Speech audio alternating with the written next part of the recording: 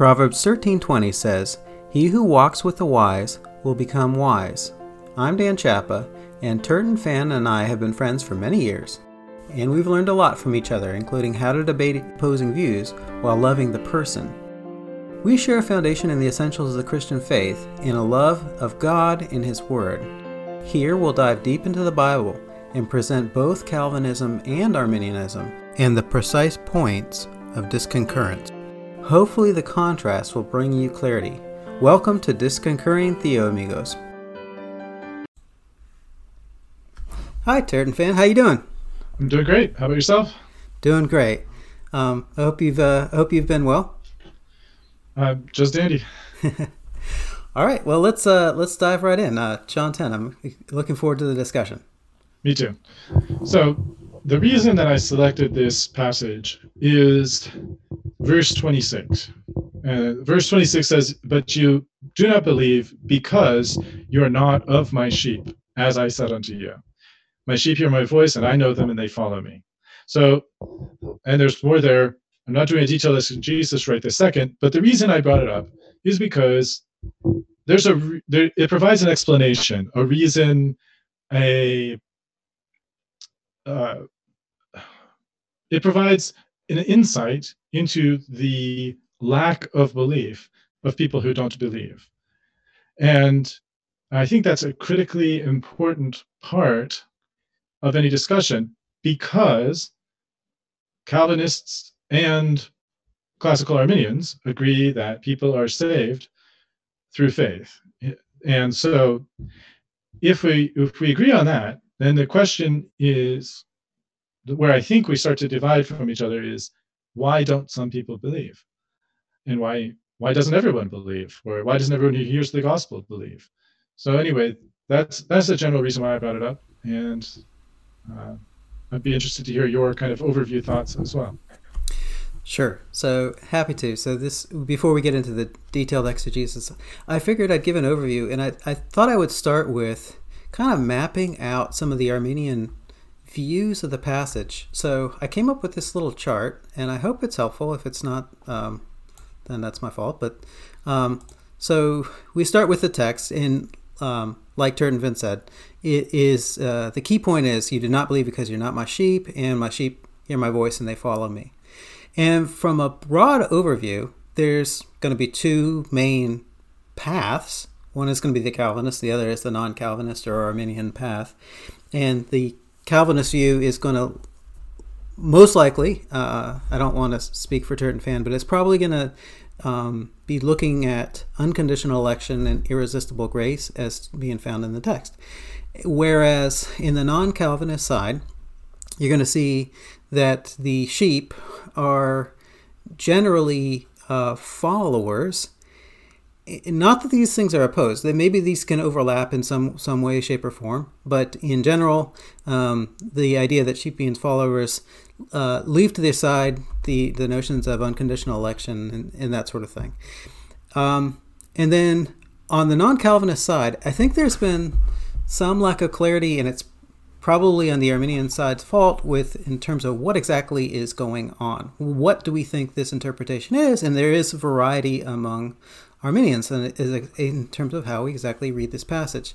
So the two main options are that the folks talked about in John 10, the sheep, are already saved, or it's talking about prevenient grace, which prepares people for salvation.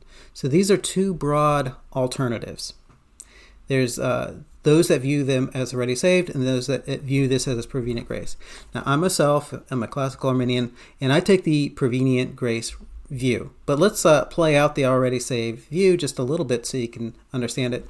Some people say that the sheep are Old Testament saints. They're saints in Israel that have not yet known or heard the name Jesus Christ. And so there's kind of this handover point between the Father and the Son. And it's this sort of dispensational changing of the guard, so to speak, that we find in John.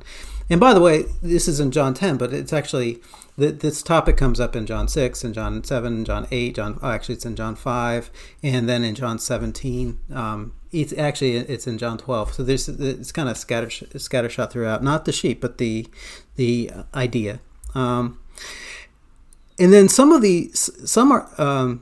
people take this idea a step further in terms of already saved, and they'll look especially at verse 16 where it talks about there's other sheep that are not of this fold, and they'll say, okay, now, yes, they're already saved, but they actually go as far as to talk about inclusivism, this idea that people don't need the full gospel, they don't need the name Jesus Christ to be saved. Now, that's not me, and I'm not going down this already saved path. So to locate my view, I view this as prevenient grace, that God prepares people to become believers. And there's two different ways of looking at it. One is this, there's kind of this point of no return. So once God in his prevenient grace has prepared you to a certain extent, then when you hear the gospel and you've been prepared to that extent, then you'll absolutely will convert and become a Christian at that point. The other is you return the way you came. And this is not that clear, so I drew a second chart. Hopefully this will clarify what I mean by the return the way you came. Okay, so imagine you've got this maze that you're following, right? And this is the start point, and I drew a little compass. So, you're going north, you're coming from the south, and you're heading north, right? And so you go down the start point, and then so you end up here at this junction. And you can go forward or north, but you can't actually go directly south. You have to kind of reverse course and return the way you came to go south. You can't go south from this point. And that's roughly what I mean. So this passage could be that, God's prevenient grace prepares us to a point where there's no return and we're just ready to become Christians, and we will. Or it could be that you can you can't, if a sheep can't not believe, right? The sheep will believe, but someone can stop being a sheep, stop being a follower or disposed to follow, and then they can return the way they came. So I said all that now with that said, just with that frame of mind. So what are some of the key points? Obviously, it's going to be that the Father prepares people for Christ, and then he gives them over to the Son, and then the Son saves them. So that's going to be a key contention that we'll have to look at exegetically. Another thing that I'm going to try to make an argument for is that John 10 is tied to John chapter 9. John chapter 9 has the healing of the blind man at the pool of Siloam, and that this blind man is a pretty good illustration of the sheep, or this principle that Christ is teaching us. And another point I'm going to make is that the sheep don't follow strangers. And it's unlikely to be the elect, at least in the strictest sense, because the elect may for years follow false teachers and strangers and that sort of thing until they finally come to faith in Christ. And then the offer of salvation in verse 9, the door, is going to be important. And then this is going to be a key point. But you do not believe because you are not my sheep, I take as a rebuke. It's a chide.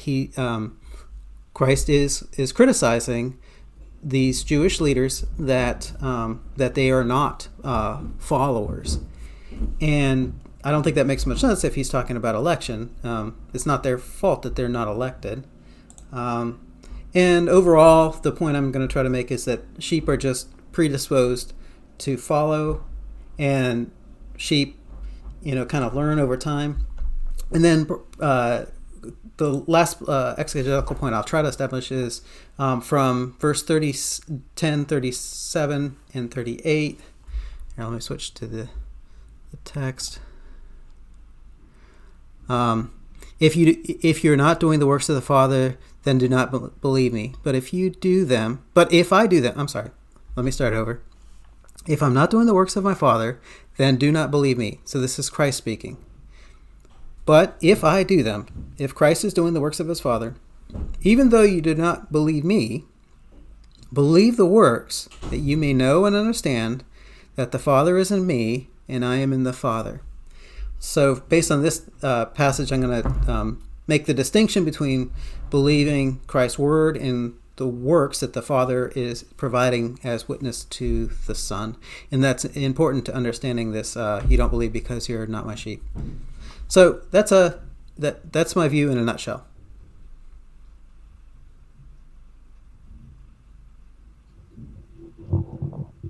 All right.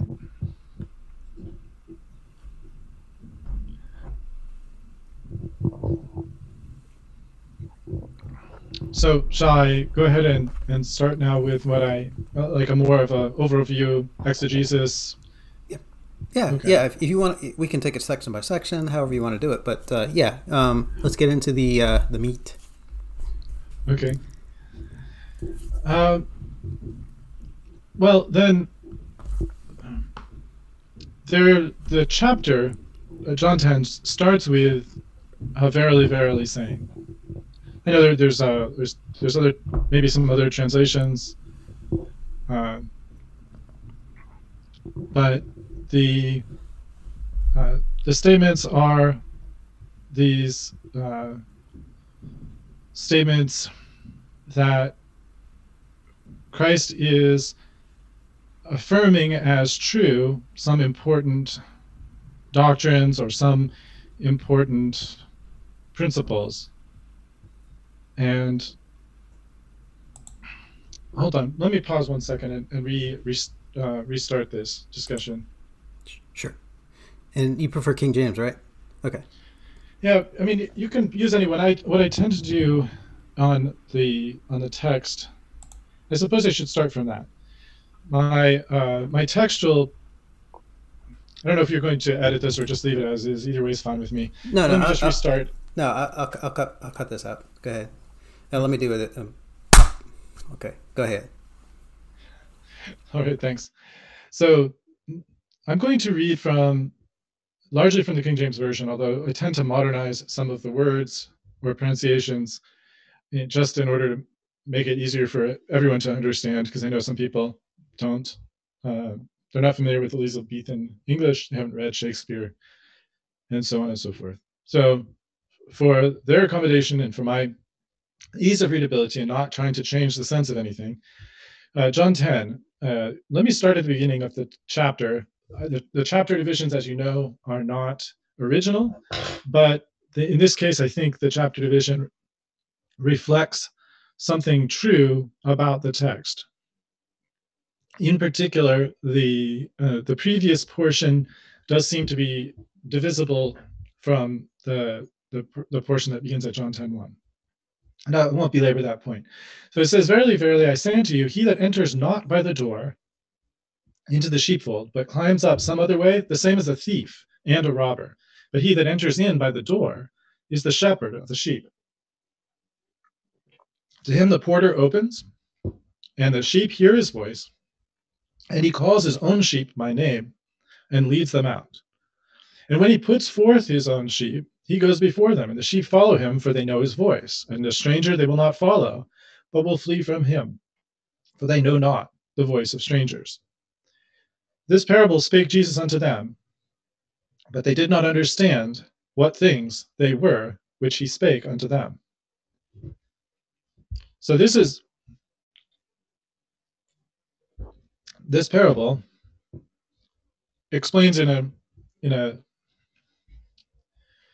a dark way some important scriptural truths, some important truths of God's of God, of who he is and how he is and what he does.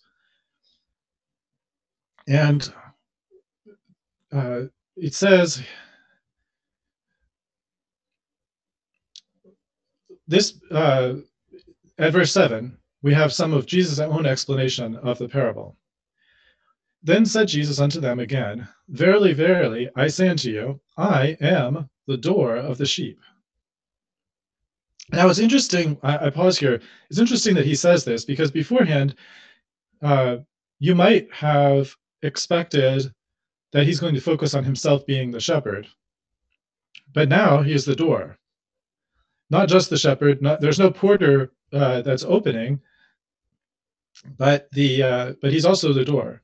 So if he's the door, then it stands to reason he's also the porter. Since the porter is the person who's in charge of the door. I'm the door. By me, if any man enter in, he shall be saved, and shall go in and out and find pasture. The thief comes not, but for to steal, and to kill, and to destroy. I am come that they might have life, and that they might have it more abundantly. Well, we're not going to be disappointed. He's not just the door. He also says, verse 11, I am the good shepherd. The good shepherd gives his life for the sheep. But he that's an hireling, and not the shepherd, whose own the sheep are not, sees the wolf coming, and leaves the sheep and flees, and the wolf catches them and scatters the sheep. The hireling flees because he's an hireling, and cares not for the sheep. I am the good shepherd, and know my sheep, and am known of mine. So what I want to point out here is none of this is too surprising. He's distinguishing himself as a good shepherd from the sheep that are here in this area or in this parable. He's distinguishing himself as the shepherd from the sheep. He's distinguishing himself as the shepherd from the hireling as well, though. So it's not just that the metaphor he's creating is not just the shepherd and sheep, but also there's a shepherd hireling distinction that he's making. And he's also talking about this distinction between the shepherd and the thieves. So there's many distinctions he's drawing, many different things that he is not, and also what he is. So, but what I want to highlight here is at verse 13, the hireling flees. The hireling would be, someone who's paid to watch the sheep. It's not his sheep. He's not the shepherd. They don't belong to him. He's just paid to watch them. Maybe so the shepherd can sleep, or if it has a big flock, so that some of the sheep are watched by somebody else, not the owner of the sheep.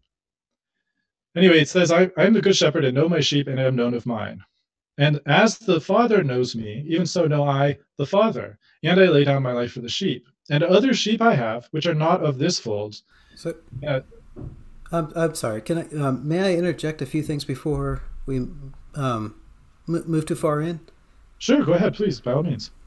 Okay. So I agreed with most of what I heard, but there's maybe a few points where I disagreed a little bit. So you said basically in verse 7 that it's starting to explain the parable that's put forward in verses 1 through 6. And I am not so sure about that. I suspect what it likely is to me is kind of three separate but related parables that are building off of each other rather than one big one. And the reasons why I say that is because I just couldn't reconcile the pieces in terms of, well, is Christ the door or is he the shepherd? Are the Pharisees, are they robbers or are they hirelings? And there was a couple other elements like that where what I found is the simplest way is to take them as three different smaller parables, and then everything mapped out perfectly, right? Because there was slightly less constraint. So to me, that interpretive approach just made sense. But I don't think it's going to lead to huge theological differences between us. So it's maybe not the most important point, but that's the way I saw that. Okay. And I suppose there's a way of looking at this as a couple of different parables, both of which are sheep related, and for which the theological explanation is largely the same. Because there are basically in both of, if you look at this as two, there's basically, I think you might have said three at one point. I don't know if you're thinking there's a third one. I took it that way. The good the door. So 1 through 6, the door, and then the good shepherd. Okay, so even if you divide it into three, in each case, I think there's in the verse in the first few verses, there's the shepherd of the sheep who calls, and then there's other people who call, but the sheep don't hear them. Then there's the door, and everybody. Uh, there's a thief that's contrasted with the door, and then there's the good shepherd, and that's contrasted with the hireling. And in each case, at least, there's Jesus presented, and then there's the sheep presented, and then there's this hireling that's presented, or the thief, or anyway, there's this the bad guy. We could broadly say there's a bad guy, there's Jesus, and there's the sheep. Now, there's also the porter in one case, and if you don't harmonize these the way that I was suggesting, then the porter is kind of not really an explained character. But the point of the porter is the person who guards the door, and the point of the porter being involved there was that the porter opens the door for the shepherd, but not for just anybody, and so the thieves have to go around and go, instead of going by the door, they go another way. So, So so the doorkeeper or the porter, if all three of them are combined into one, then Christ can be the doorkeeper and the door and the shepherd. right. But if you separate them out, then it's more likely. I take the doorkeeper, and it's not that a vital a point, but I take him as the Holy Spirit, who is leading us into faith. Some people also take them as church leaders or something like that, but I think the bigger picture is, you're right. Who exactly the doorkeeper is isn't the main emphasis of and it's not explained anywhere, so it's not a big deal. It's definitely not the central point, and it's definitely not explicitly explained. So I agree with you on both those points. So uh, the one thing I did want to highlight again, going back to verse 13, is this hireling flees, and there's an explanation given. The hireling flees because he's a hireling and doesn't care for the sheep. So the action that this hireling takes is given an explanation. It doesn't spring from nowhere. There's a reason why when the wolf comes, the hireling flees. The reason is because he's a hireling and he doesn't care about the sheep. There's kind of it's a two-part explanation, but the point of that statement is uh, Jesus is not like that. Jesus, he's a good shepherd. He knows his sheep, and he's known, and he lays down his life for the sheep. So while everybody else may be running away, and the wolf, they may flee, and it would be fun to introduce the hirelings here, not as the thieves and robbers that came before him, but to introduce them as the apostles who, when Jesus is about to be crucified, they all run away. It's fun to do it that way, but that's not what the text specifically says. What it says is that Jesus is the good shepherd. That's the point. And Jesus has different actions than the hireling because he's different from the hireling. And we go on, and he says, as the Father knows me, I know that it says there's an interesting knowledge. Well, And yeah, go ahead. I'm sorry. Let me interject on the hireling, just to, and I'm not disagreeing with what you're saying, but so let me back up to, some of the Old Testament background and get a running head start at the hireling, so to speak. So, this parable is, well, there's a massive sheep motif throughout the Old Testament and in the New Testament. Christ using sheep multiple times. So, but there's two passages specifically I wanted to point out. So Numbers 27 is important. It talks about that God will appoint a man over the congregation who will go out before them and come in before them, who shall lead them out and bring them in, that the congregation of the Lord may not be as sheep with no shepherd. And so all the way back in Numbers, there's a prophecy that God is going to appoint a man over the congregation. And then Ezekiel 34 is vital, I think, for understanding John 10. It it maps it, very, very closely. It's a warning against false shepherds, and these false shepherds are neglecting the flock, and the flock suffers and is killed by wild animals because of it. But God is going to gather the flock together. He's going to lead it. He's going to protect his flock. He's going to feed his flock. And most importantly, he's going to set up one shepherd over the flock. And the one shepherd is going to be my servant David. And he shall feed them, and he shall feed them and be their shepherd. And this is obviously a messianic prophecy. So, and then in John 9, which, like you said, is connected because of the verily, verily. We have a pretty clear picture as to what's going on. So there's the man that's born blind. He is he's told to go wash in the pool of Siloam. And the pool of Siloam is close to the sheep gate. So it's very likely that Christ, when he was speaking these parables, was literally close to a bunch of shepherds working with their sheep. So in any case, what happens is that this man is born blind, but Jesus heals him. He goes to the Pharisees, and the Pharisees say, how did this happen? Who are you?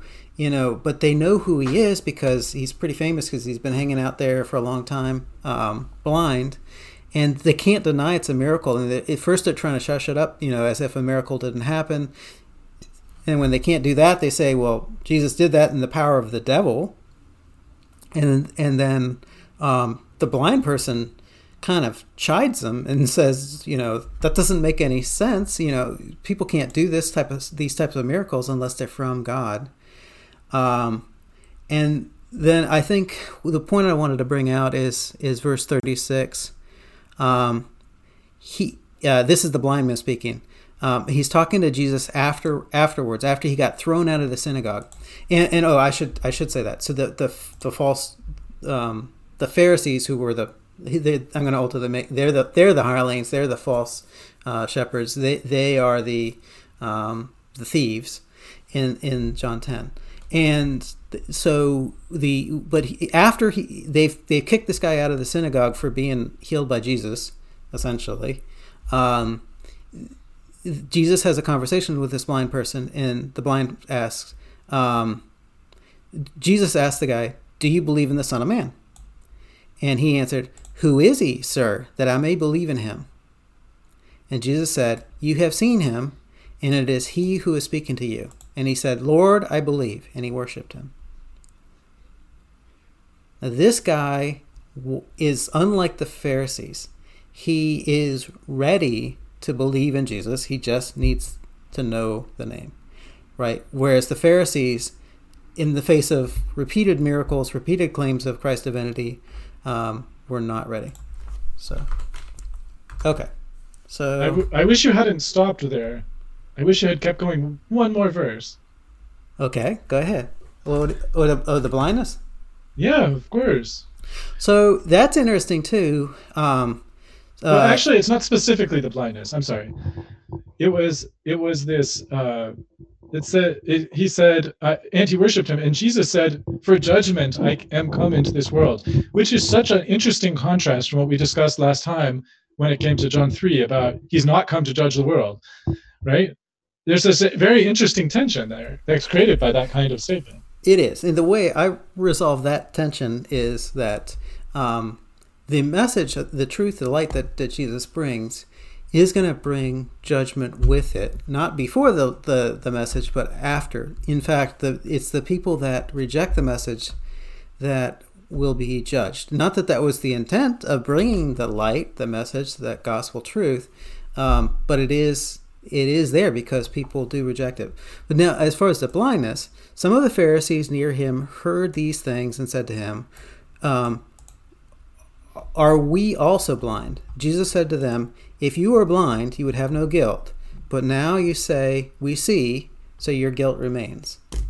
And in essence, what Jesus does is he chides them because they're blind. He rebukes them for not admitting their blindness. This is most like, what was He it? definitely does that. Yeah, yeah. I totally agree with that point that he does chide them for saying that they see, right? So this If this you this reminds me of the Church of Laodicea. For you say, I am rich, I prospered, I need nothing, not realizing that you're wretched, pitiful, poor, blind, and naked. I counsel you to buy from me gold refined by fire, so that you may be rich, white garments, so that you may clothe yourself, and the shame of your nakedness may not be seen, and salve to anoint your eyes, so that you may see. Right? So I think what he's saying is, you're blind, but you don't even admit that you're blind, and if you did, I would heal you.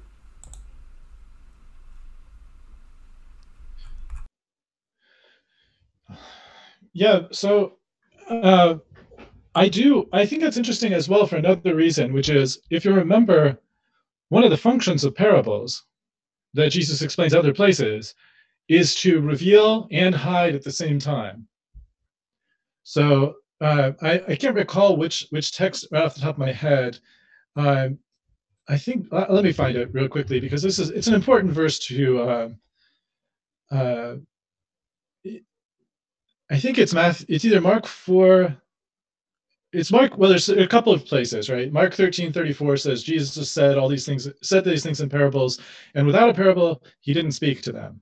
But Mark 4:11 says, uh, "Unto you it's given to know the mystery of the kingdom of God, but unto them that are without, all these things are done in parables, that seeing they may see and not perceive, and hearing they may hear and not understand, lest at any time they should be converted and their sins should be forgiven them." That's very reminiscent, or that's very it brings to my mind that statement, especially when, as you said, that comes immediately before uh, a parable. And it's specifically called a parable in verse.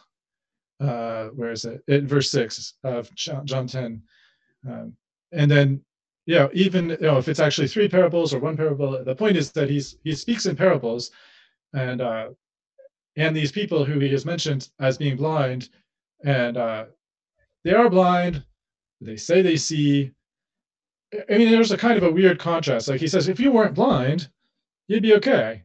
But since you say you see, now you have trouble, which is kind of a weird contradiction. Like either they're blind or they're not blind. Like it seems like it should be a matter of objective fact, but he's actually kind of correcting them for saying that they see when they don't see.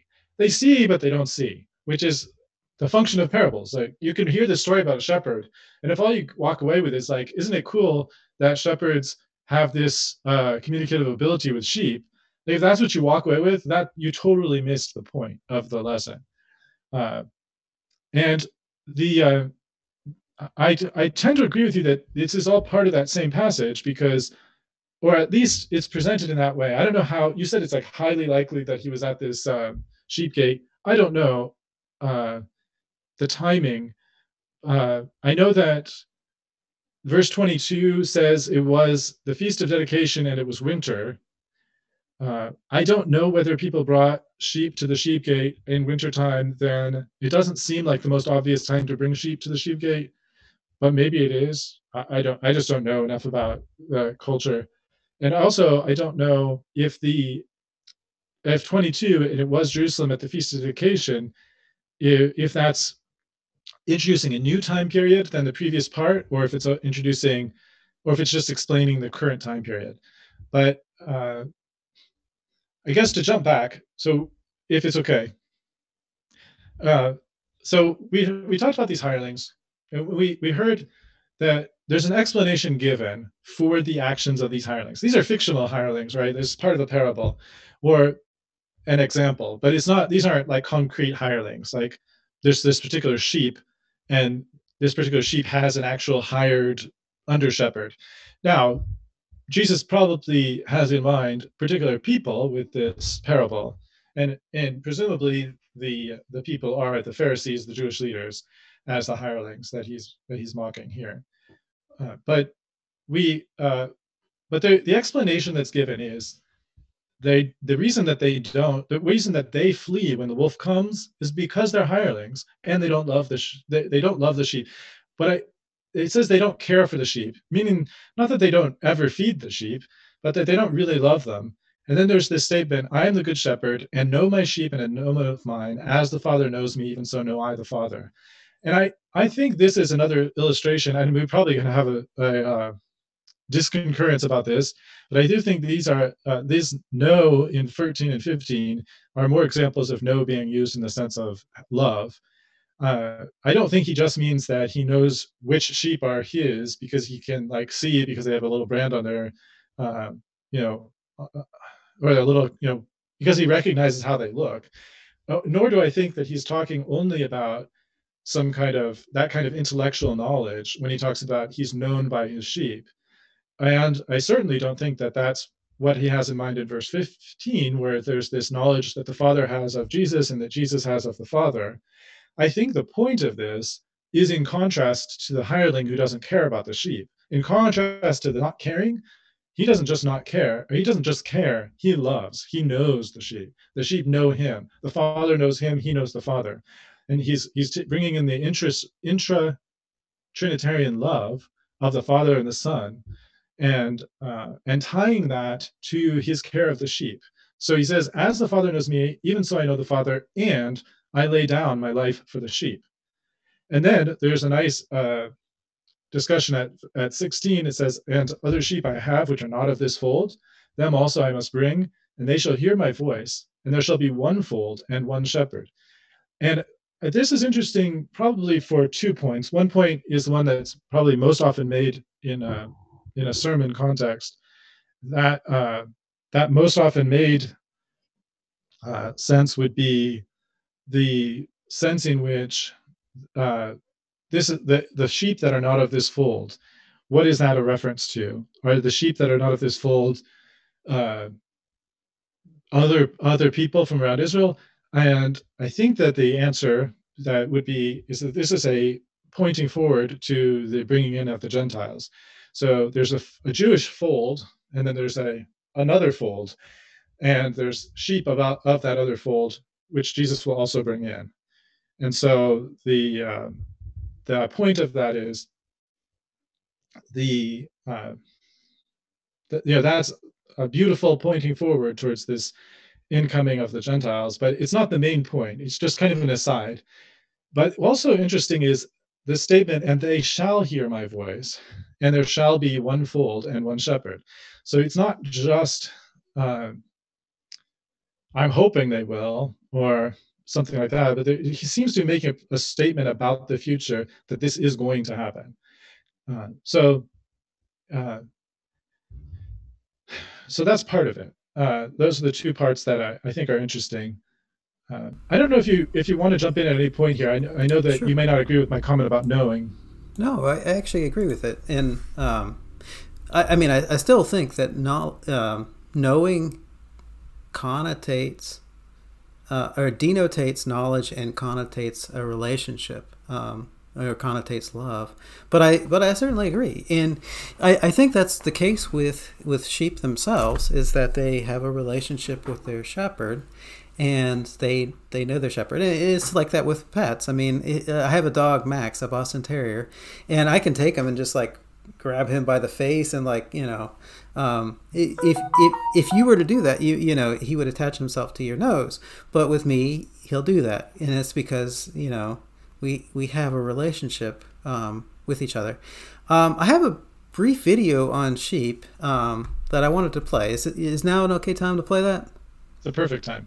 Okay, so I found this YouTube clip and I thought it was pretty cool. So it's just a 2-minute clip.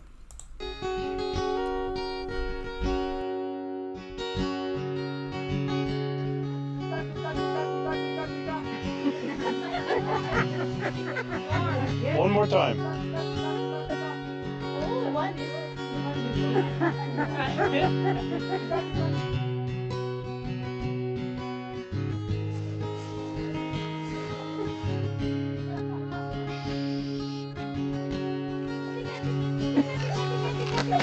Oh, good.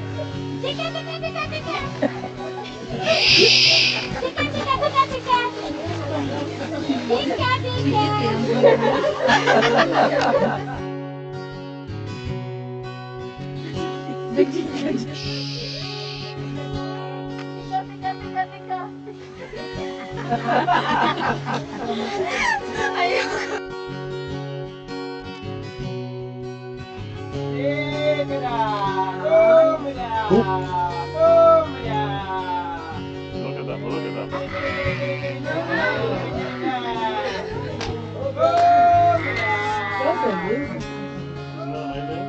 They're coming. Oh my God. Woo! Oh my God. Oh, this is amazing. Oh my God.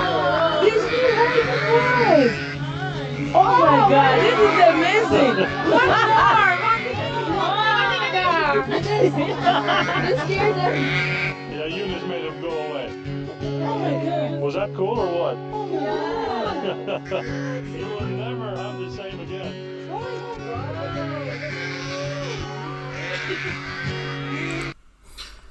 Okay, well, you get the point of the video, hopefully, which is, other people, the sheep won't listen to. They will ignore them. They will just continue eating. But when the shepherd calls, and the shepherd, by the way, calls them by name, he calls his own sheep by name, and he leads them out. They are gathered to the shepherd's call because they know the shepherd. They have that relationship to the shepherd. So I thought that video was pretty cool, and I thought it helped illustrate what Christ is talking about. And it's like I said, there's no way to know for sure, but if this blind man did wash at the pool of Siloam, and if the verily is truly is a follow-up and connective between the previous point and this one, then this could have happened right there at the sheep gate, and people could be watching sheep behaving this way, and it would have been a perfect object lesson for Christ to make this point. So let's see. Now, responding to the other thing you said, let's see. Oh, verse 16. Other sheep I have. So this is important. I have. He doesn't say it in the future tense. I will have. He says in the present tense, I have, that are not of this fold. Now, I agree that there's at least two folds. There's the nation of Israel, and then the other fold is the Gentiles. And, going back to the outline, so when people are talking about inclusivism, which I think is a wrong, and it's a mistake, but they'll look at verses like this and say, well, there's people that are the fathers ahead of time, that there were Gentiles out there that were basically already saved. I think that's an overstatement, but there is a present tense, I have. There's some relationship that God the Father has with people. They are His in some very significant way, even prior to them meeting Christ. And I do think it is talking about the Gentile inclusion. And I think it's talking about that through prevenient grace, they have been prepared and they're just disposed in such a way to follow Christ. And good examples of that would be like Cornelius and Lydia and some of the other examples we see in the book of Acts. So, hopefully that helps. Anyways, I guess I'll leave it at that, unless, and here's a question for you, Turton Van, that I have. In what sense do you take this I have, and do you take it in the sense of eternal election? You're on mute. Yeah. I started by saying something else, and then I said, I think I'm on mute. So, yes, I do think that the statement, other sheep I have, I don't recall offhand the Greek underlying it. So I guess I suppose I should check what it is, very quickly, and I'm pulling it up right this moment. Echo.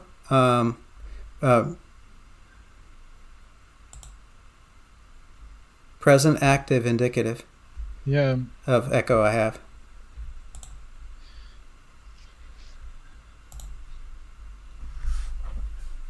I think that Jesus is looking at this from an eternal perspective. So I think that the other sheep he has are people like me, people who haven't been born yet when he said this. Okay, so let me disconcur and push back a little. So here we got to back up, and it comes down to what we just watched in the video. For they know not the voice of strangers. They flee from strangers, right? And then in the verse 8, those that came before were thieves and robbers, but the sheep did not hear them, right? So the problem I have with this idea of unconditional election is that many unconditional elect do follow false teachers and false prophets for some period of time until, I guess God decides that it's time to convert them. But it's not categorically true. The sheep do follow. If the sheep is the unconditionally elect, there certainly is a period of time when they're susceptible to and actually do follow false teachers. Well, I would say, I suppose there's two aspects of response I would offer for that. One aspect of response I'd offer is that the focus that Jesus has there, presumably, all that ever came before me are thieves and robbers, but the sheep didn't hear them, might be referring more to false Christs that came before, people who claimed to be the Messiah but weren't the Messiah, and the sheep said, no, not him. They didn't trust in that false Messiah for salvation. I do think that it could be potentially a challenge of the fact that that sheep even if we took thieves and robbers there more broadly as any false teachers, there are times when people who eventually follow Christ previously followed a thief and robber. The Apostle Paul might be an example of that. He seemed to follow the teachings of the Pharisees, even when they were anti-Christian at first, and then subsequently he heard the voice of God and followed Christ. So that would be a difficulty to overcome. But the way I would resolve that difficulty, I guess, is a little bit different from the way you're resolving it. So I think the way to resolve that is partly by realizing that it's a parable. It doesn't capture everything, and how exactly people became sheep and is not really fully set out in this text. And with that in mind, then I think that there's another resolution than to limit these sheep to people who were alive at the time of Jesus and who also already had X, Y, and Z. I think that there's another way to resolve that difficulty, but I do acknowledge that the difficulty exists, and it's. I suppose a solution around the difficulty is just to focus on the people who are being discussed here, without regard to whether that includes future people or not includes future people. Because the only thing that it says, it does say that these are sheep he has, and if you don't look at that from a standpoint of election, whether or not conditional, if you don't look at that from the standpoint of election, then it does seem to be limited to sheep that he has in a present sense, already has in a present sense. And if you think that people become sheep through something, then that something has already occurred such that they're now sheep. But I think there may be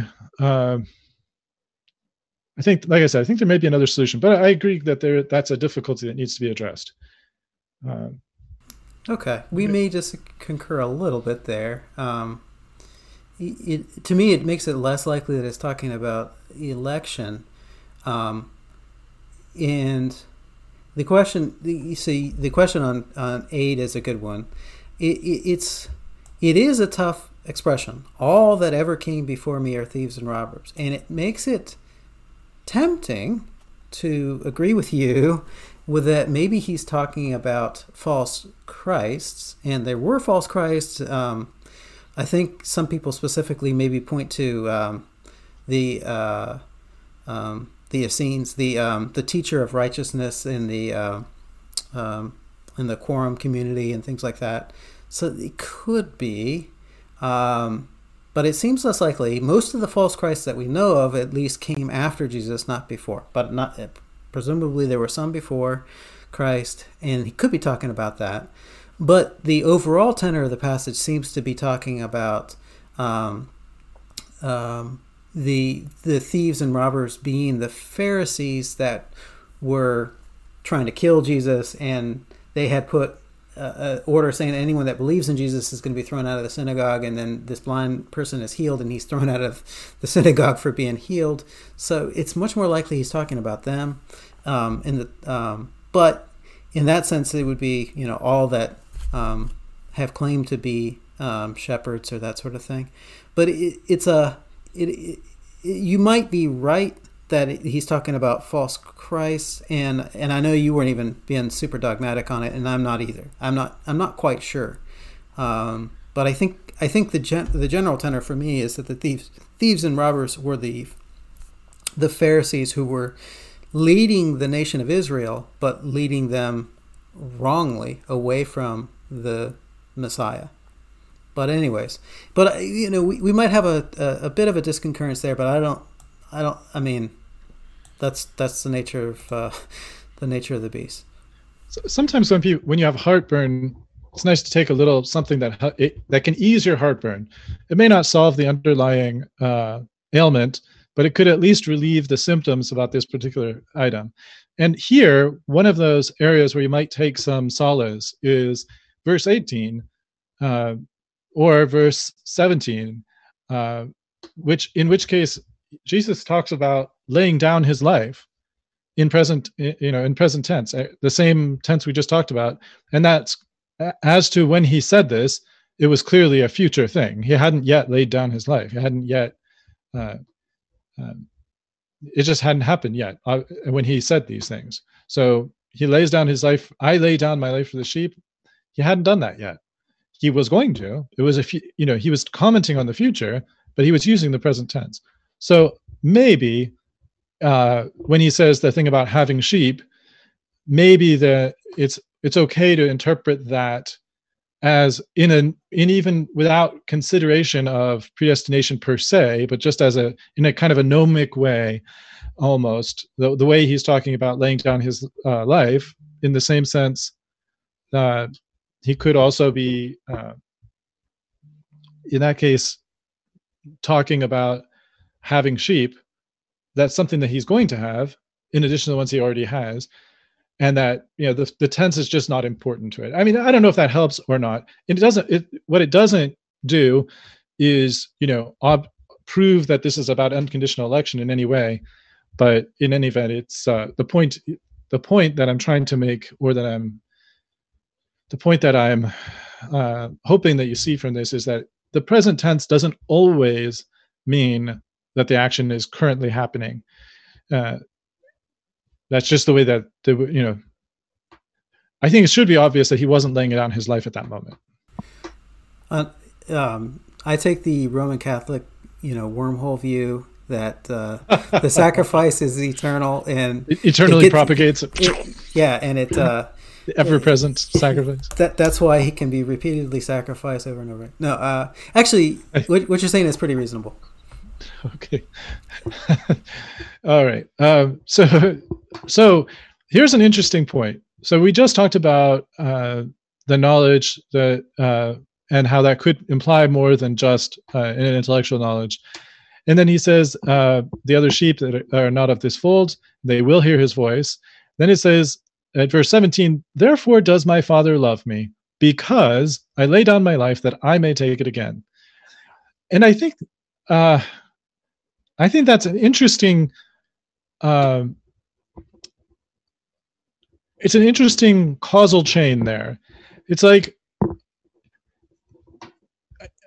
when you think about what he's saying and you take it very woodenly, it's kind of like the reason Jesus is so loved by the Father is because of the crucifixion and the resurrection. It's the combination.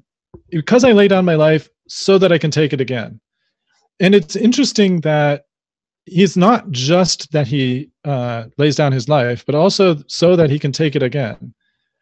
And then he reemphasizes that. He says, no one takes it from me, but I lay it down of myself. I have the power to lay it down, and I have power to take it again. That is a clear claim to divinity that is often brushed aside. There's no one on earth, not a soul, who can have the power to take their life again after having laid down their life. A lot of people, you can sacrifice yourself, and people do. You see these devoted bodyguards, Secret Service folks. There are people there who are willing to take a bullet for the president, and one hopes they won't have to, but they're willing to do it. These are people who are willing to lay down their life for their country. There are Paul talks about being willing to sacrifice himself for his kinsmen, according to the flesh. Moses said something similar, if you remember. So we have these statements by people, and people have been willing to die for others before. I'm trying to think if there's another concrete example I can give, but there are many cases in human history where people have given their lives to try to help their friends. What's never ever happened is any of those people, like after they're dead, have the power to revitalize themselves and come back to life. Nobody's got that type of power. That's something that really is limited only to God. That's a really remarkable point. And again, I know that's not a point of disconcurrence between us, but I just found it a really fascinating part of the text. At least I assume it's not a point of disconcurrence. Yeah, I know. I agree. And to continue the agreement, just expand on it a little bit, it's going to be slightly outside of our scope, but we're going to, it goes down to I and the Father are one. And in general, the book of John is establishing the divinity of the Son of God and the union with the Son of God in many different ways, but one of the ways it repeatedly establishes that is in this purpose of salvation, and that they're working together in salvation, that the Father is preparing people for Christ and then handing them over to Christ, and then Christ saves them perfectly. So that, again, is proof of Christ's divinity, and I think that is here in this passage for sure. That there's this union of purpose between the Father and the Son in saving people, and the Father preparing them, and then the Son saving them. I think we do agree on all of that. There's an interesting line at the very end after he's talked about having the power to raise himself up from the dead. He says, "This commandment I received of my Father." And I think it's interesting, the connection between "if you love me, keep my commandments," and that principle that's taught, and this comment about that he received a commandment from his Father. So on the one hand, it's voluntary, and on the other hand, the Father commands this of the Son, to lay down his life and take it again. And it's interesting, I think you can find in Scripture, and I can't recall the citations right now, but I think you can find this verse that says that Jesus has the power to take it again. You can see the Father raising Jesus from the dead in another verse, and I think you may also find the Spirit specifically being given credit for Christ's resurrection, and it's not, there's no contradiction there. The Holy Trinity raised Jesus from the dead, as for many reasons, including as a testimony to the righteousness that he had, and the moving on from that interesting aside, the next point is there's a division among the Jews because of these sayings, and many of them said, he has a devil and is mad. Why are you listening to him? And the others said, those are not the words of him that has a devil. Can a devil open the eyes of the blind? So there's an interesting division here, and we see in other places that one of the reasons why Jesus is accused of being crazy, having a devil, and being mad, it's a way of saying that he's crazy, he's a lunatic. One of the reasons is because he keeps claiming that people are trying to kill him. He sounds like a paranoid person. Yeah, you're going to kill me. I'm going to die. I'm going to lose my life. I'm going to lay down my life. No one's going to take it from me. I'm going to lay it down. He's talking about dying and rising again. People start thinking he's a little bit crazy. And I think there's I want to say it's in Mark. It's the blasphemy of the Holy Spirit. I mean, it's very close to the blasphemy of the Holy Spirit. Ascribing the works of God to Satan. Mark 3, right? The one I'm thinking of, let's see. Because they said he has an unclean spirit.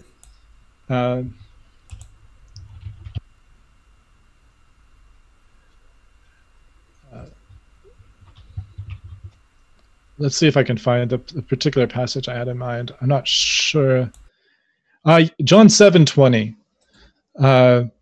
This is the one I'm thinking about. And in John 7, this is the part where I think he had just healed somebody. I don't remember if he had just healed anybody, but he went and he taught doctrine in the temple. And they said, he's not educated. How is it that he knows his letters, since he never was educated? And then Jesus says, it's not my doctrine, but him who sent me. If any man does his will, he will know of the doctrine, whether it be of God or whether I speak of myself. He that speaks of himself seeks his own glory, but he that seeks the glory of him that sent him, the same is true, and no unrighteousness is in him. Did not Moses give you the law, and yet none of you keeps the law? Why are you going around to kill me? And then the people said, oh, you have a devil, or an unclean spirit, or in the King James Version it says devil. But anyway, you have a devil who goes about to kill you. And that's that mentality of when Jesus starts talking about his death, people are like, oh, you're crazy. You're just some paranoid person. Like, we're not going to kill you. Who's going to kill you? Meanwhile, John has been kind of hinting at us, and maybe John expects his readers to have already heard the Synoptic Gospels. I'm not sure, but anyway, John's explaining this, and you kind of see a lot of foreshadowing that Jesus is going to die, and that it's going to be he's going to be killed. But it's kind of an interesting reversal here at 18. No one's taking my life from me. I lay it down of myself. But then they have this back and forth, and some people say he's crazy, and then they're like, yeah, but. The other people are like, yeah, but can a crazy person heal blind people? Like, well, there's something else in the picture. Well, so before we move on from chapter 7, I think this verse is very apropos. If any man will do his will, he shall know the doctrine, whether it be of God or whether I speak of myself. You could see the parallels between this and chapter 10 pretty clearly. If he had said, if any man is a sheep, he will know the doctrine, whether it be of God or whether I speak of myself, it's almost the same idea. And if any man will do my will, will do his will, right? The sheep are submissive, they're followers, they have a relationship with the shepherd. If any man will do his will, they're prepared. And then that's the person that will know his doctrine, whether it's of God or whether Jesus is speaking of himself. This is actually scattershot throughout the book of John, but this is the general idea of how I take John 10 and the sheep. I think this passage illustrates it really nicely.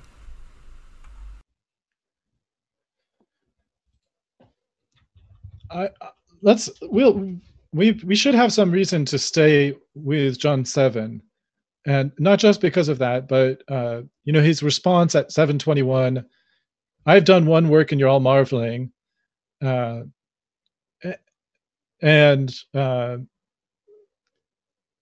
let's see. So he mentions the work that he did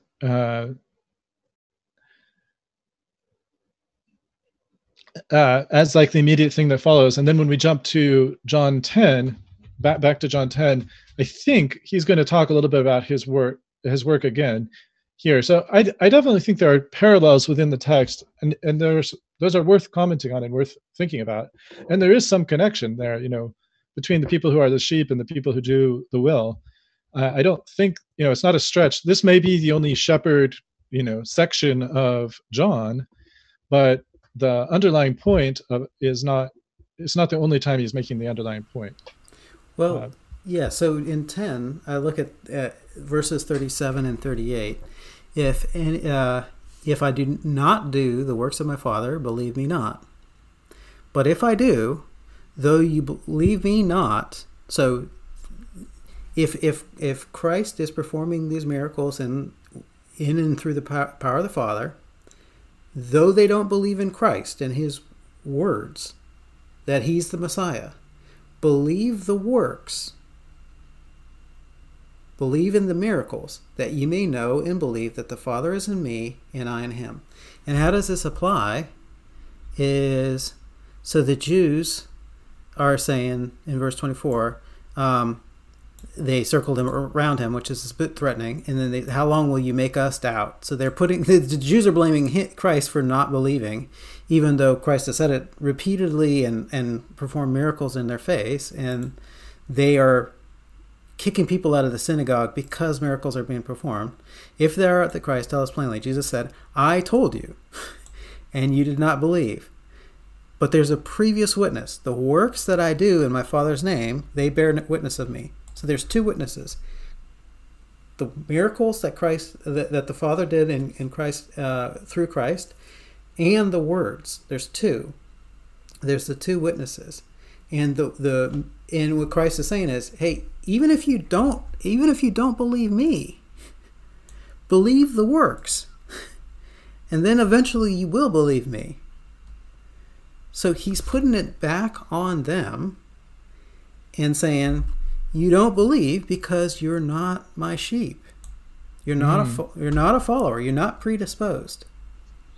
You're jumping ahead of me on the exegesis, which is fine. But okay, I'll point out there's a couple of things I want to jump in on there. Please. But I don't know if that's. I don't want to cut you off if you're like just about to get to the good stuff.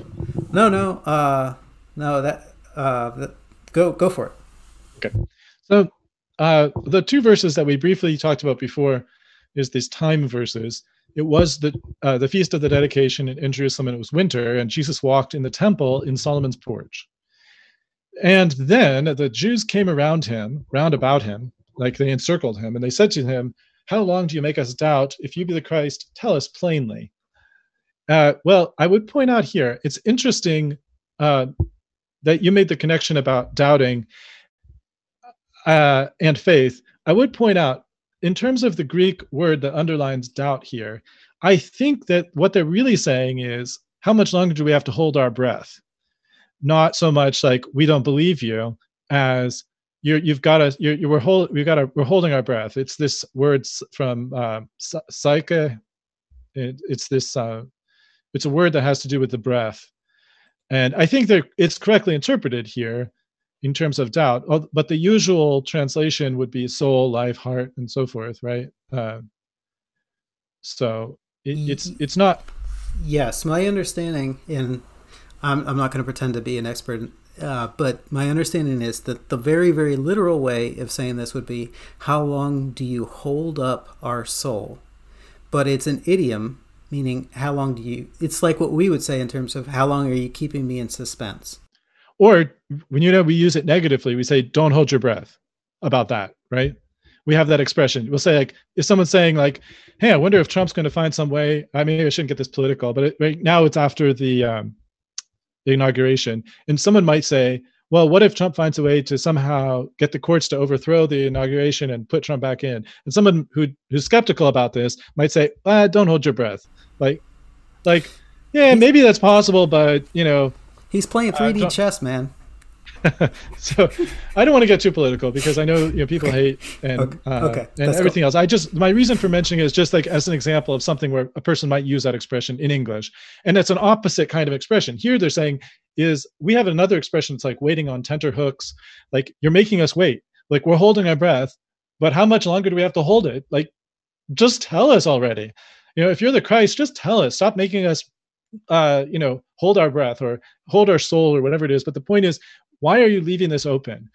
Maybe the point is about holding your breath, like you're in suspense, or suspense also is in the tenterhooks. Again, you're being suspended in that sense, right? There's another kind of a different way of looking at the situation. But the point is underlying, how long do we have to wonder about this? It's less about you told us something and we doubt you, like we don't believe you. That's not their point. Their point is how much longer do we have to wait? Are you just going to tell us? Just tell us, are you the Christ or not? And we see. Go ahead, finish your point. But I wanted to comment on that. But go ahead. You can make a quick comment while I look up the other part. Yeah. So I think he's not the Messiah that they're looking for, right? And back in chapter 8. He specifically says, not only does he claim to be the Messiah, but he says that he's God, and before Abraham was, I am, and they try to throw him off a cliff. I mean, so, how much more clear can he be? I don't think I look at it that way. What I think is that they wanted a political leader that was going to come and smash the Romans and free the people, and he's trying to save them from their sins, and they're not having it. My guess is that's what's going on. And so, what they're asking him to present himself as is not what he is. And but it's also very... if he's not going to present himself as the Messiah to them in the way that they want it to be, if it's not about freedom from the Romans, then they're going to kill him. Right? And so now it's either be the Messiah we want you to be, or we're going to kill you.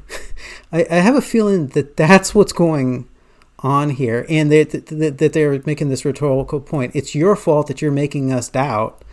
And Jesus has to put the blame back on them.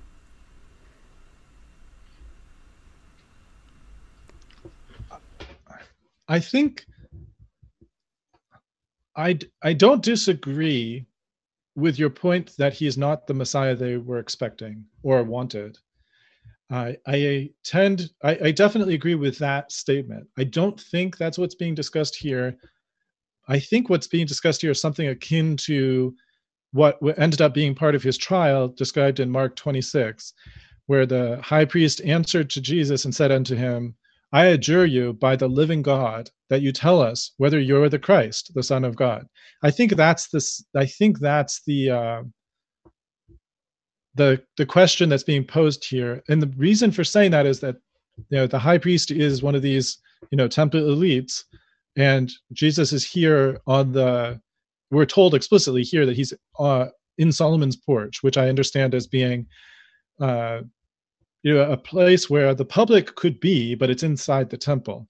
So there could be a big crowd of people here, but they're also close to these temple elites. And so this question that's being provoked, I view it more as a kind of a question that's supposed to put him on the spot. And I don't think it's so much like they are eager to follow him, but they want him to be a warrior king. which some people definitely did, especially the Zealots and some other, and probably the Pharisees to some extent as well, depending on the Pharisee maybe. But I don't think this was that point, like, sign us up for battle. I think this is more like, say this thing that's going to incriminate you, keeping in mind that he's just talking about, the fact that he's going to lay his life down, and that other passage where, previously in 7, where they're like, who's trying to kill you? But yet we know this is exactly what they end up bringing up at his trial, and that ends up being the point on which they convict him, right? Right. So, yeah. It's a trap. Yeah, it is a trap. Akbar would be proud of them. Or afraid of them. I don't know. It's a trap. So Jesus answered them, I told you, and you didn't believe. The works I do in my Father's name, they bear witness of me, but you don't believe, because you're not my sheep, as I said unto you. And this is the nub, or the gist, or the point that I was building up to. And there's more to be discussed after this, of course, but this is the central point of why I asked to discuss this passage. And the reason why is not perhaps as dramatic as one might hope. Like, it might be that I'm hoping to find all sorts of discussions of all the 5 points of Calvinism here. And I think there's some hints at some of them in parts that we've already discussed, and also in parts that we're about to discuss. In verse 28, the P part of Tulip, I think, 28 and 29, the P of Tulip comes up. But here, what I think is discussed is something that goes after a very fundamental aspect of a lot of non-Calvinist views, which is the idea that belief has a cause and an explanation. And I think if you acknowledge that belief has a cause and an explanation, and that it's not simply spontaneous, that it's not just that some people believe, some people don't, but that there's a reason behind it, then I think that you may not end up on Calvinism, but I think you're headed in that direction.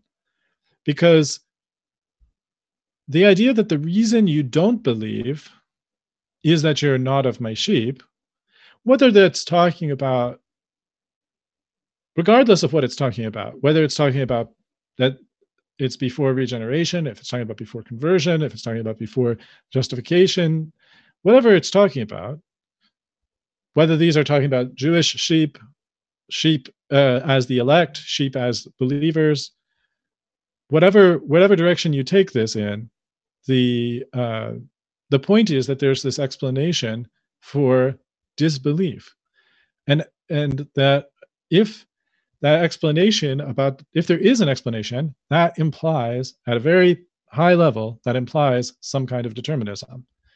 Now, I think it's compatible determinism, because the fact that these people are being judged, so the fact that they don't believe, yet they're under condemnation, that says something to me about compatibilism. So the fact that they're in this deterministic system where they don't believe for a reason, then I think that's where I'm focused on in this passage. I'm not saying I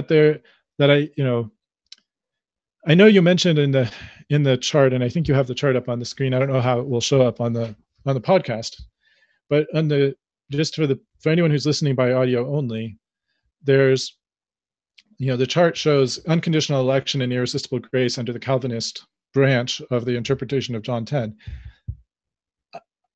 By itself, I don't think this is necessarily about unconditional election per se, and it's maybe in some sense about irresistible grace, but it's also partly about the total depravity side.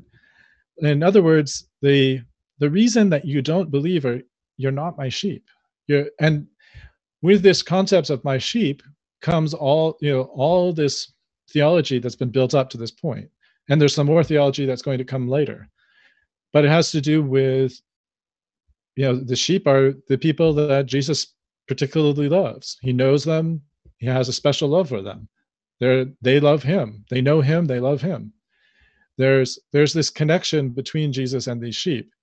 And the reason that they don't believe, and what he means here, by the way, I would say, I know that it's tempting for me, maybe as the Calvinist disputant, or the Calvinist Theo amigo of the pair, for me to point out the focus on believe and just like focus it so much that it refers to believing unto salvation, and really only on that. In context, it's about believing that Jesus is the Christ, the Son of God, which is a short summary of the gospel. So I'm not saying that it has to do with every kind of belief about anything, but it does have to do with following Christ. And it does have to do with a kind of belief that's associated with salvation. And I think that's what he has in mind here. And I hope, but I could be wrong, that when you talk about you don't believe, I think that you're going to agree with me, at least on that one point from all this discussion I've just made, at least on that one point, that this is talking about believing that Jesus is the Christ. Yes. Yeah. So I'll jump back to you. There's more that I want to discuss in the following context, but I think that's where I wanted to kind of cut off for the verse itself. Yeah, so that's why it's so important to understand that the sheep are followers in nature. And the word sheep itself basically means followers. It's probaton, and I think hyperliterally it's the one that walks forward or something like that. But idiomatically it's a follower. Sheep is a follower, and that language is pretty clear. They have a relationship before they are saved. They have a relationship with the Father, and the Father has prepared them. And so that's why I take this as a teaching of a prevenient grace, some type of preparation before they come to Christ. They're predisposed to follow Christ. And that's exactly what we see in the blind man who did not see, right? So just reminding these verses. Let's see. Here we go. So this guy was cast out because he'd been healed by Jesus. And Jesus asked him, "Do you believe on the Son of God?" And he answered and said, "Who is he, Lord, that I might believe on him?" So he's not a believer in the full gospel yet, because he doesn't know that story. But is he ready? "Who is he, Lord, that I might believe on him?" He's predisposed. He's a follower, but he doesn't know the full story yet. And Jesus said unto him, "Thou hast both seen him, and he's the one that talks with thee." And he said, "Lord, I believe." And he worshipped. Right? That's the perfect illustration of what Jesus is teaching us in chapter 10. And we can see this scattershot throughout the book of John. So I'll give a couple examples, but in chapter 5, it said, "If you'd believed Moses, you'd have believed in me." It says other things too. We could get into that. In chapter 6, everyone that they will all be taught by God. Everyone that has heard and learned from the Father comes to me. In chapter 3, everyone who does evil hates the light and does not come to the light for fear that his deeds would be exposed. But whoever does what is true comes to the light, so he can clearly see that his works can be carried out by God. In chapter 8, if you were your father, if God were your father, you would love me, for I came from God and I am here. I came not of my own accord, but he sent me. And then because I tell you the truth, you do not believe. 8:47, whoever is God hears the words of God. And then John 18:37, everyone who is of the truth listens to my voice. So this theme is throughout the Gospel of John. And again, John overall is proving the divinity of the Son of God. And one of the ways it does that is this perfect union in purpose and salvation. The Father prepares people for the Son Then he hands them over to the Son, and the Son saves them. This is proof of his divinity. And we see nothing less than this in John 10, and I keep coming back to it, verse 38, verse 37. If I do not the works of my Father, believe me not. But if I do, so if Jesus is performing these works through the power of the Father, though you believe me not, even though you don't believe that Jesus is the Messiah, believe the works, like his work of healing this blind person, that you may know and believe that the Father is in me and I in him. So this idea of sheep being followers rather than eternally elect, unconditionally elect from before the foundation of the world, to me makes much more sense and fits the context just way better.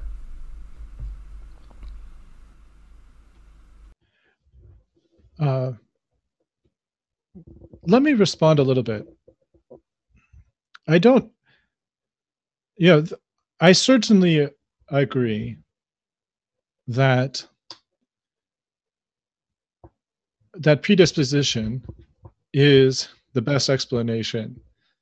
In other words, I wouldn't, certainly on a full Calvinist explanation of the text, whether the text says this specifically or not, certainly a Calvinist understanding of the situation is that people believe unto salvation after having been prepared for that by God. So that the idea that there's some preparatory grace is Calvinistic, as well as in some forms of non-Calvinism. So there are some people who would absolutely deny that. Obviously, you're not one of those people, right? But on the other hand, the Calvinist doctrine of regeneration, logically, if not temporally, preceding faith, is a doctrine that has a similar effect of preparing people to hear God's word and respond. Making them sheep, making them followers, so that when they hear the gospel, they follow what it says. So in other words, I don't think this idea that it's preparatory grace is a contradiction of Calvinism in itself. Maybe it's a little bit different. It's a different way of expressing it, and it's a way of kind of expressing that there's a recognition that there's preparation without going all the way and saying that if the people are prepared, then they definitely will believe, or something like that. Maybe they're able to believe, but falling short of they definitely will. And here's an interesting thing. I think on the one hand, I think you have to take it in an interesting way. If all that's meant here is prevenient grace, if being of my sheep, as that he says in verse 26, means having received prevenient grace, my problem with that is that the verse 27 seems to make it sound like the people who are my sheep hear my voice, and I know them and they follow me. It's not like the people who are my sheep now have this opportunity either to follow or not follow. Instead, it seems as though what it's saying is that my sheep hear my voice, and I know them and they follow me. Now, and it goes on, and I give them eternal life, and they'll never perish, and neither will anyone pluck them out of my hand. So it's a lot stronger than just like, if you have this preparation, you start heading in the right direction. Which I don't know if that's. I noticed that you popped the maze graphic up while I was saying this, but it's this comment that's made is pretty strong. If you don't believe because you're not of my sheep hear my voice, I know them, they follow me, the whole thing. It's not, so I do have a little bit of an issue with limiting this to prevenient grace. I also have an issue because I don't know if you're saying this, but it sounds like you're saying that these Pharisees didn't receive prevenient grace, which, I guess is an option for a view, but I didn't realize that your view was that the Pharisees didn't have prevenient grace, if that's what you're saying. So I'd love to hear your clarification about that. Sure. So they received prevenient grace, but they rejected it and did not become pliable or sheep. And so just going back to the chart. Okay. So you've got the non-Calvinist view, the non-Calvinist views, right? So you've got the already saved, but we talked about this, so we're going to nix that. Let's talk about the prevenient grace side. There's two different ways to answer the argument that you've raised. One is that there actually is a point of no return, that the Father prepares people to such an extent that they're ready and they absolutely will convert. The other is that that they're prepared and ready to be converted, but they can, if called by the gospel, can stop being sheep. Now, if they remain sheep, then obviously they're going to convert. But if they stop being sheep, then they would. And that's the return the way you came graphic, which is to go. The way north is open. The way south is not open, but you can go east and then south, right? And so to reject the Messiah, you have to, the person would stop being a sheep first, and then reject the Messiah.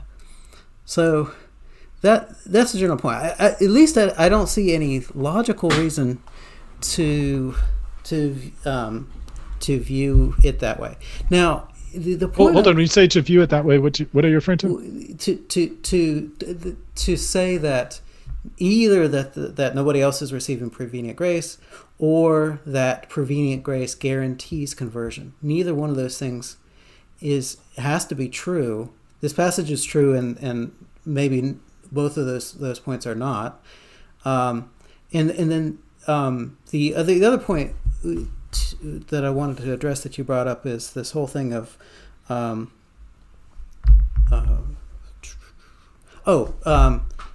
agree. I could agree with you that that you could hold that the ensheepmentation process is regeneration and irresistible grace, but you couldn't prove that based on this text. If you proved it from some other text and then brought it to this text, okay, but it's not coming from here and then being pushed out. It's the other way around. So I guess what I would say is I think that it's a useful explanation of this text, an explanation that makes the text quite harmonious. But I do agree that we would like a more clear explanation of that, and it's hopefully something we'll discuss in another time. But I would say that I don't know if I would say that we're bringing it into this text. The text raises the question of well, let me put it this way. There's a view that this text really rules out, and that's the Pelagian view of if you're reading this text as a Pelagian, what you should read is, but because you don't believe, you're not my sheep, as I said unto you, blah, blah, blah. Right? I don't mean to be disrespectful by saying blah, blah, blah. I probably shouldn't choose that terminology, but I mean, if it was a Pelagian text, it should say, because you don't believe, you're not my sheep. Because that is, if you become a sheep by believing, then that should be the order of the text. It shouldn't be that you don't believe because you're not my sheep. It should be that you're not my sheep because you don't believe. Therefore, you don't get all these benefits that are associated with being sheep.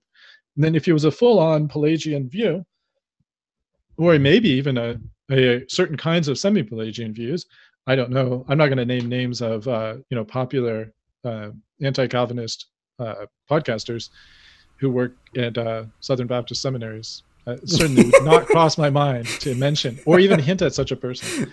But someone who basically takes the position that you become a sheep by believing, if that's their position, this text is written backwards. In other words, this shouldn't say what it says. It should say exactly the opposite. So now, prevenient grace doesn't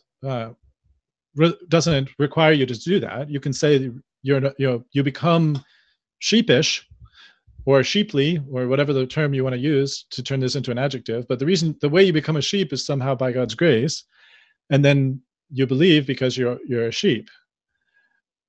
Which I don't, in itself, it doesn't create an immediate content problem with 26, but it seems to create a problem then is 27, because it seems like the people who are his sheep hear his voice and all these things, and it's like a chain. You hear my voice, I know them, they follow me, I give them eternal life, they never perish, no one will pluck them out of my hand.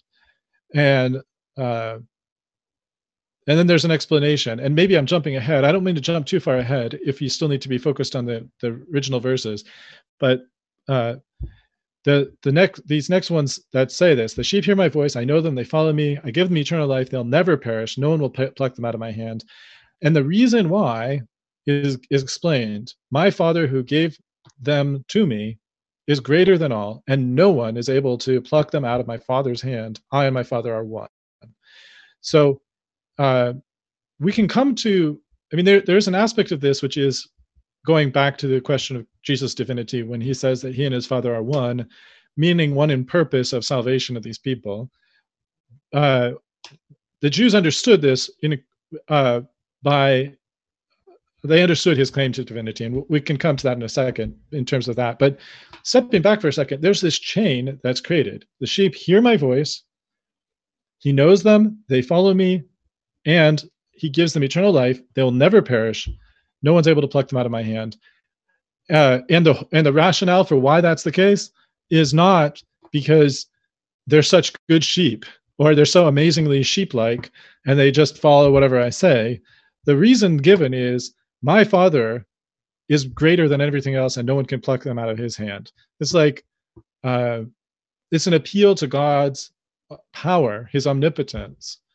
Obviously it's not explicitly omnipotent here, but it's greater than all. You don't get any more powerful than God, and God has decided that these people are not going to perish, so they're not, and no one's able to contradict that. Now that does, in my mind at least, that rules out a rejection of P, the rejection of perseverance of the saints, because if someone's able to if someone doesn't have if they just have life and not eternal life, then they don't have eternal life. And if they have something that they call eternal life, but it's not really eternal, that's a little bit like these gods in Olympus that can be killed. Like they're immortal gods who can be killed. It's like, it's just a little bit of a confused thought. But just in case the eternal life is not clear enough, and they shall never perish, neither can anyone pluck them out of my hand. And the idea and the picture there is that these are people inside Jesus' hand, and no one's able to pluck them out of my Father's hand. So you've got the Father and the Son both holding on, and no one is greater than the Father to be able to pull them out. And the idea, I know that people will, I've heard people say, but no one can take you out of God's hand, but you can jump. I don't know, you have to think about that idea in terms of the metaphor and that Jesus is using here of being inside God's hand and no one can remove you because no one's stronger than God. And then you're like, except for me, like nobody else is stronger than God, but I definitely am. Like nobody, like everybody else, no one can stop me from being safe, but me, absolutely, yes. I can pluck myself out of God's hand, no problem, because that's how things are. That really doesn't fit at all with the metaphor he's going for here. When you talk, if it was just sheep, you could probably find a video where some sheep, I don't even know, I didn't look closely in the video you showed, but I wouldn't be surprised if there's like one little straggler sheep out there in that video who's like still eating food after the shepherd's been calling them for a while. And he's just like, whatever. I don't know. I don't feel like it, right? There's like the exception. With sheep, there's an exception to the rule, right? But Jesus switches from being a sheep to being in somebody's hand, and it's in my hand and it's in the Father's hand. So it's, it doesn't work with sheep. You can't like put a sheep in your hand. It just doesn't work. That's not how sheep are. But anyway, I'm sorry. Go ahead. No, actually, maybe we can. I probably need to wrap this up, but maybe we can end on a point of concurrence rather than disconcurrence, because I am an Arminian, and it's unusual for me to be an Arminian that holds to perseverance of the saints or something like it. And it's not what I hold to is not a one-for-one map to Calvinism, but there's some similarities. But this is one of the reasons why. And they shall never perish, right? In the Greek, it's uk me apolion, destroyed. They will never perish. The apoliantai is subjunctive. Now, subjunctive sometimes is in the sense of an uncertainty, right? That it might happen, it might not happen. That's a subjunctive. But with the negative, the subjunctive becomes a denial of the subjunctive in the sense of it's not just not going to happen that they'll perish. The possibility that they won't perish is denied. So he's denied not only that it won't happen, but that it's possible.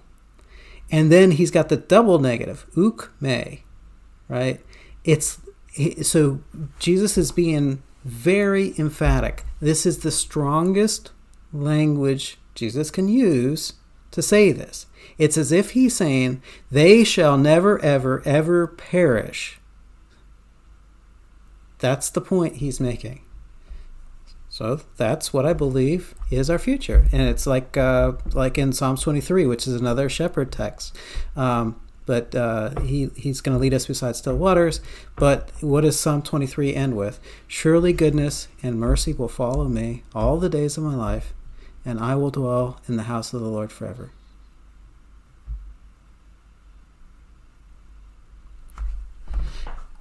Okay, so did you have any final points? I appreciate what you said. I mean, I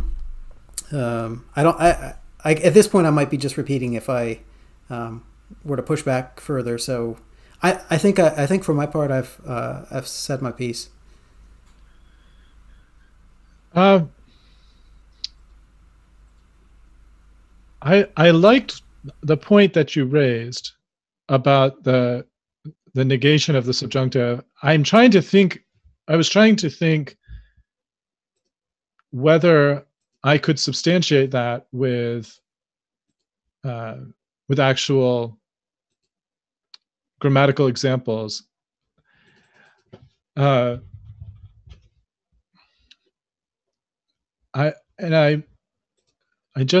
not 100% sure what would fit.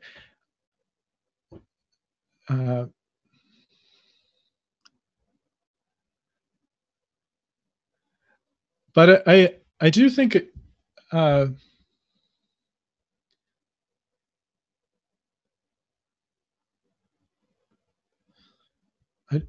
not sure. I'm just not sure about it. It fascinates me.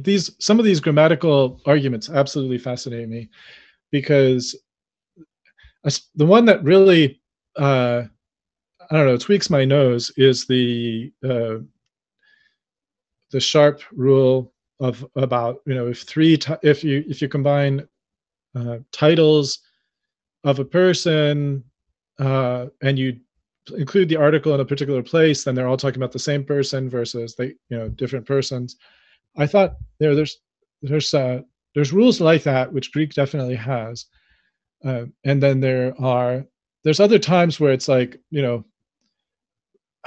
don't know. There's some of the rules are quite interesting to think about, and I'm just trying to think if we take it as having such a strong sense simply because of the fact that it's a negation of a subjunctive. May I offer? Let me read this from Dan Wallace, Greek Grammar Beyond the Basics. Emphatic, okay. Negation, subjunctive. definition, emphatic negation is indicated by the ukme, the double negative, right? Plus the error of subjunctive, which is exactly what they see, or less frequently ukme plus the future indicative.